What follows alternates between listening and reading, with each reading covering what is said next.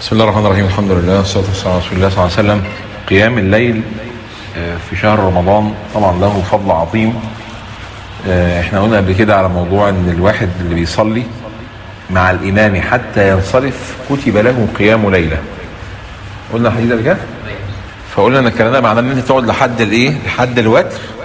ولو انت هتكمل عايز تصلي بالليل تاني ما تصليش مع الوتر وتصلي ركعة معاها فتشفع الوتر وتصلي ما شاء الله أن تصلي بالليل، ثم تخلي آخر الصلاة في الليل هي الوتر. النهاردة هنقول حديث حقيقة تاني عن الرسول صلى الله عليه وسلم بيتكلم عن فضل المكوث في المسجد والانتظار في الصلاة، انتظار من الصلاة إلى الصلاة. حديث رواه عبد الله بن عمرو بن العاص أن النبي صلى الله عليه وسلم صلى المغرب بالصحابة، قال: فرجع من رجع وعقبه من عقب. ناس رجعت بيوتها وناس قعدت بعد المغرب في الجامع. فخرج النبي صلى الله عليه وسلم، هو رجع البيت هو كمان، رجع النبي صلى الله عليه وسلم إلى المسجد مسرعا قد حفزه النفس. يعني ايه حفزه النفس؟ بينهج من الايه، من الركض والسرعة. وقد حسر عن ركبتيه، لابس الجلابيه بتاعته ورفع الثوب عن ركبتيه، ثم قال: أبشروا فإن الله عز وجل باهى بكم ملائكته، قال: هؤلاء عبادي قضوا فريضة وهم ينتظرون أخرى. هم كانوا قاعدين في المسجد دول ما روحوش. فطبعا العلماء استدلوا بالحديث ده على ايه؟ قال لك اول حاجة فضل الانتظار من الصلاة الى الصلاة.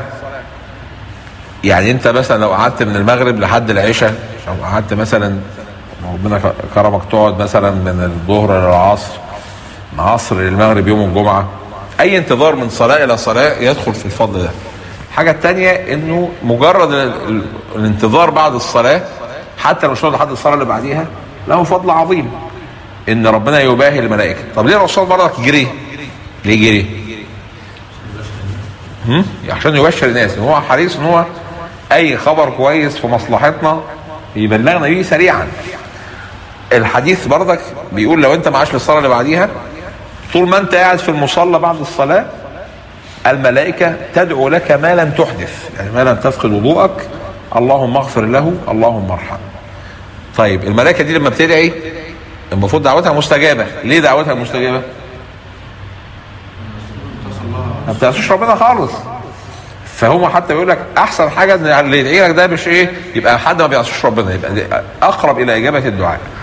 فانت السنة احسن حاجة انتظار من الصلاة الى الصلاة، اسهل حاجة من المغرب للعشاء، اللي بعديها من العصر للمغرب يوم الجمعة.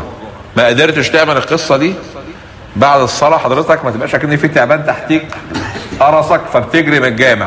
اقعد شوية بعد الصلاة، اختم الصلاة واقرأ آية الكرسي، قل هو الله احد 3 مرات، قل هو الله 3 مرات. اذا كان ما عندكش حاجة، طبعا واحد مثلا في شغل مش هنقعد نعتكف في المسجد، بس عايز اقول في الوقت العادي مشاهد ان تلاقي ناس ايه تصلي، واول ما يصلي يوم ايه، فكيك اول، فكيك ثاني، فكيك ثالث على ايه، على باب الجامع. لا، اقعد بعد الصلاة، اختم الصلاة، وكل ما هتقعد كلما حزت وفزت بدعاء الملائكة.